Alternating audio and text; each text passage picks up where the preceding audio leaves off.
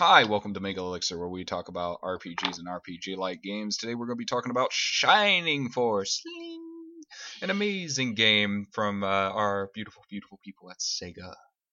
How are you doing today? I am Smex. I'm Arm, and this is a little segment we like to call Quit Sip. We talk about a really small game, real quick and real fast, for your convenience. And this game Um, is very, very small, very short. Indeed, it's almost a little too short. I like how it wraps up, but once again, it's one of those games that really runs itself over when it just like, okay, here's the plot and here's the ending. Over. There's Over, really done not with. much to it. Yeah, My thing it's is, not. it sounds short on paper, but with the difficulty level, it might be a Mm, little bit longer. indeed, indeed. But Um, let's start this Definitely. up. Let's start this up with the plot.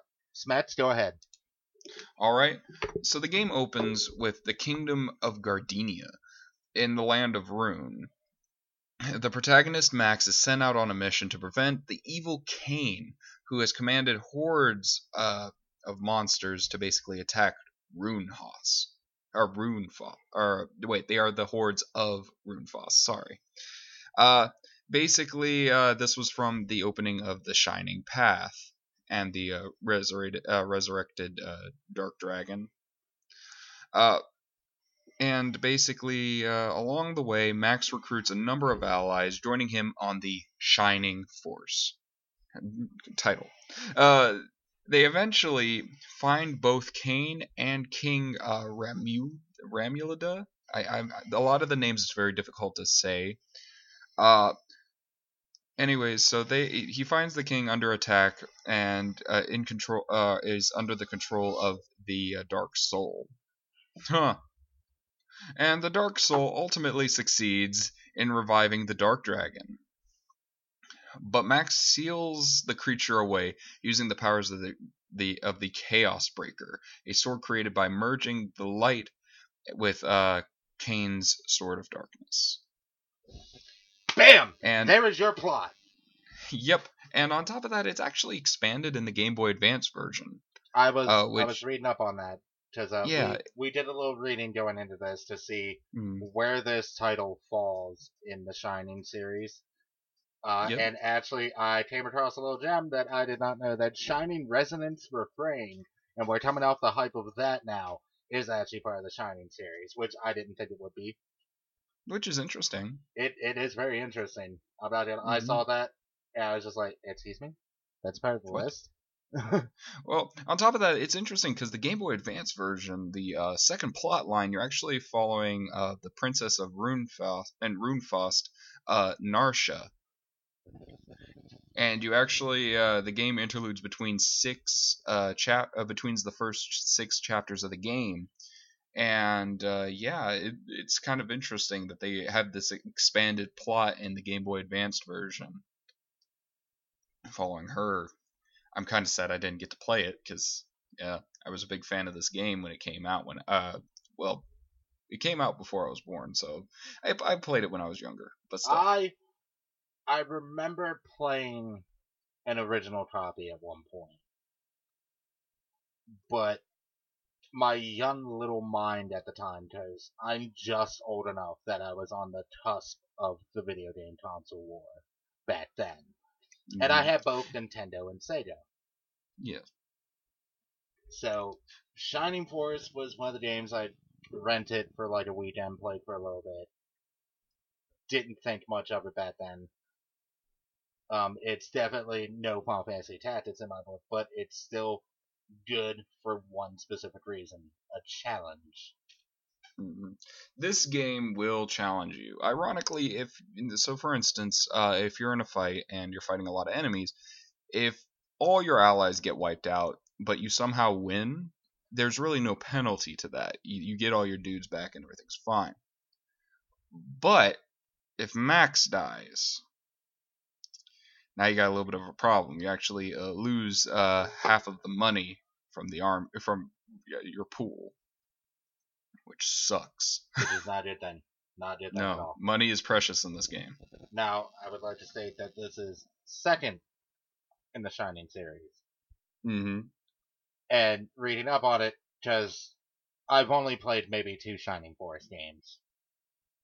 I have played the original Shining Force that we all know for Sega and the Sega Mega Drive, and Shining Force Neo, which was it was on what was that, PS2 Mm-hmm. back in 2005.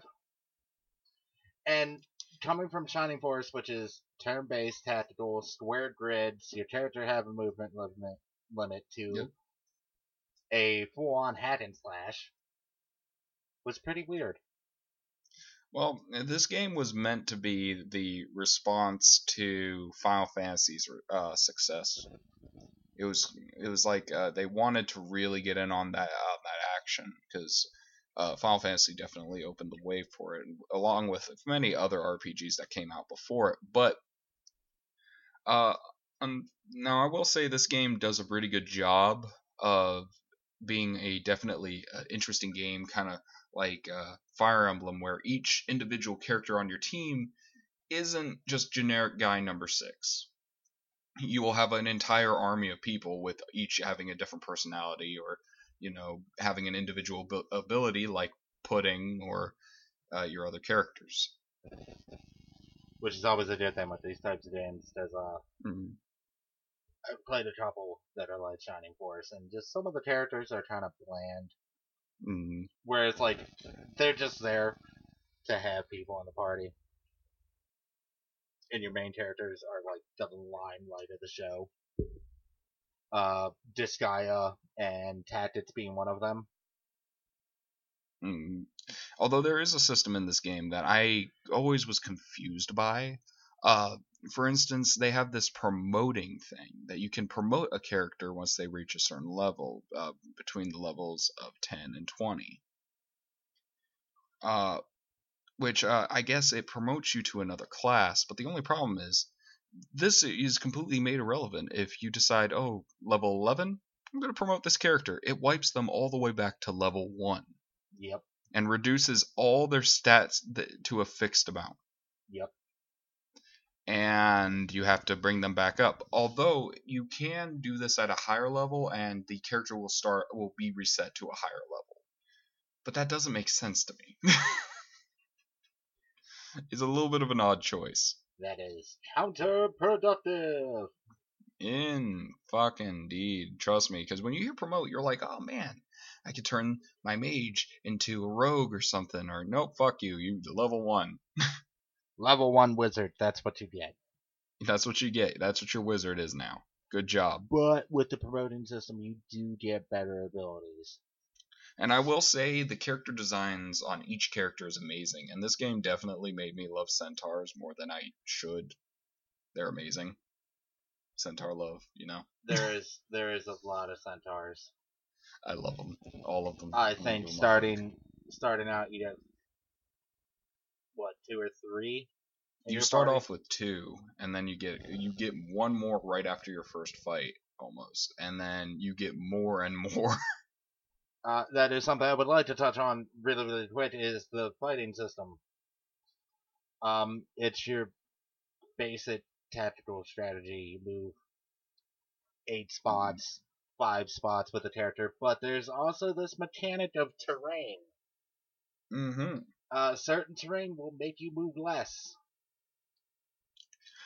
Which I definitely enjoy. It's definitely one of those things that works for the game, because a lot of them doesn't happen. Like you'll be fighting in snow and it has absolutely no effect to you. In some games. So this game bringing that into effect is really nice. Indeed. Another thing is, monsters will greatly outnumber you at the beginning of the game. It's oh yeah, you're meant to. It's an uphill battle every time for you. It's supposed to be. Actually, I wanted to bring up something very interesting to you, Arms. Did you know that the English translation for Shining Force had several confusing errors and omissions in game? Did it? Oh yes, it had many translation errors. Actually, completely and most prominently, the backstory of Max, the protagonist, is entirely left out of the game.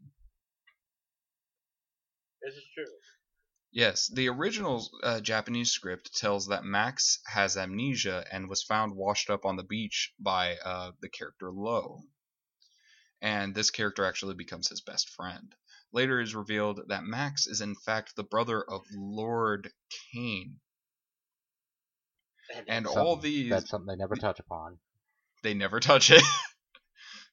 And yeah, a lot of I would be pissed if I found out that was lost in translation if I made the game.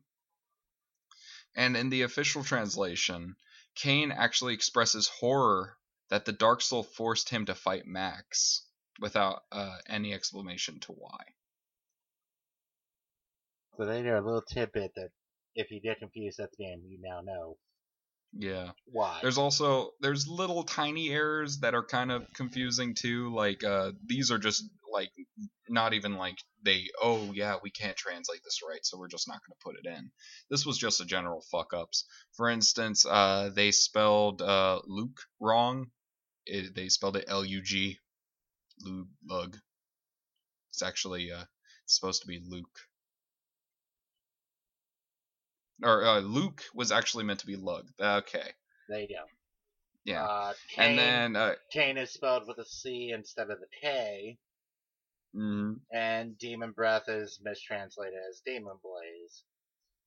Which honestly, Demon Blaze sounds kind of better. Demon Blaze sounds like you're about to start up a really fun party with Snoop Dogg and a bunch of demons. I mean, but to be fair, from the 90s, a lot of RPG players will know the name Ted Woozy, who did most of the translations for Square and some other RPGs, was never very good with his translations sometimes. Oh, yeah. He messed up on a lot of things back in the day. Well, I also want to bring up the fact that like this game really didn't have the budget. This actually it only had a minimal budget for development. We're talking like Scooby-Doo launch money budget. Yeah, like we're talking. If God, no one gets that reference, Scooby-Doo back in the day had the budget for the cost of a lunch for every episode. But I mean, they did an amazing job. I mean, this game was number 33 on the. This was placed number 33 in the top Mega Drive games of all time list, and in 2004 was actually brought up by Retro Gamer as a very unique RPG masterpiece at the 86th spot. I mean, to be fair, this is very unique amongst the RPGs. Oh yeah, very. It's got a whole lot going on, and the individual character abilities are amazing. Like having one character in your party drastically changes a fight, and so it's interesting. It's definitely amazing to see how that works. Now, I will say, once again, the budget really does explain kind of like, for instance, there's a little bit of a quality dip for the game. Where it is short, is remarkably good looking for its age. The character sprites all look good. You can tell who is who. There's no oh shit where oh fuck which one's my mage. You can easily point to them. Which one's the mage? Which one is it? I don't even know anymore. But unfortunately, the story really it is a very very it's not complex. It's very basic. And the translation errors didn't help any. But this is a really fun game, and I highly recommend it to anyone that wants to try it. And if you want to play it in technically chronological order, you could always play Shining in the Darkness. Which I would like to say one thing. Shining has always been one of those games that try to change the style of their gameplay with each game. Shining in the Darkness is a first-person dungeon crawler. Shining Force is tactical RPG. One of their games is actually Diablo style. Yep. Which is, and as I said, Neo on the PlayStation 2 was a hack and slash. Yeah. it's really interesting to see how they've kind of gone through transitions, trying their hardest to kind of figure out where they're going. Which it's interesting because it. Did you know that it was added to the iOS store but immediately removed by Sega? No job, was it? Yeah, no reason why. That's it. They just removed it. And I would like to say this: you can get this on Windows now and the Wii Virtual Consoles. Now, get it now. Play it now. Get it now. Do it. It's worth it. Play the entire game. Try to get as many puddings as you can. Get all the puddings. I would love to tell you guys all about the characters and everything else, but to be honest, they're way more exciting to experience in person. It's kind of like explaining the personalities and the resulting love childs that you can have in Fire Emblem. There's no point to it if you can't experience it yourself. So definitely go out there. If we ever touch on Fire Emblem, that's one thing I would never like to get into is just I've wittied the children in Fire Emblem, and there's just too many to freaking count. And I'm like, oh god, it's like Pokemon. I gotta fucking get them all. I gotta fuck everybody. I gotta get all of them.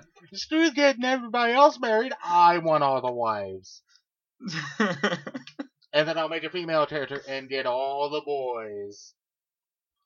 Yeah, it's a wonderful. It's once again just in general, Shining Force, good. I give it a 7 out of 10.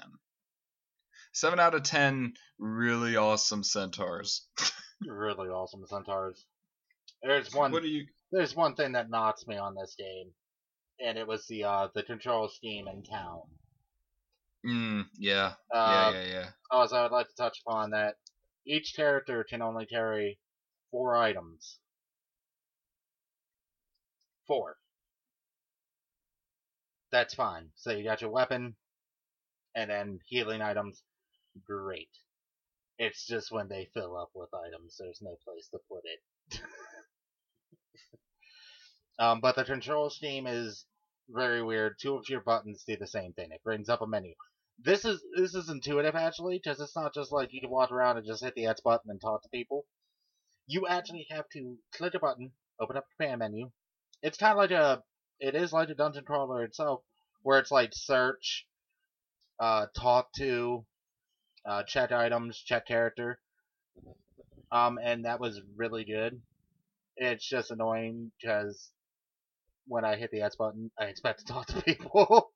And it's like, shit, I brought up the menu. And people can move out of your way in that time. And it's like, oh, down again. I'll give it a 7 out of 10.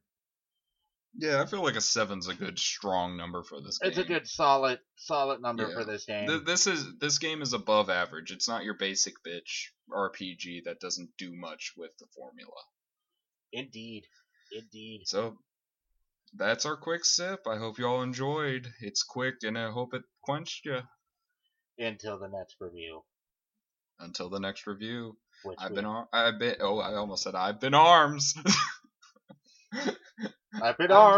I've been arms. We're all arms. He's just like pudding. Ha ha ha. You are all me. And love it. Alright guys, you have a great time. Have a good night, everybody.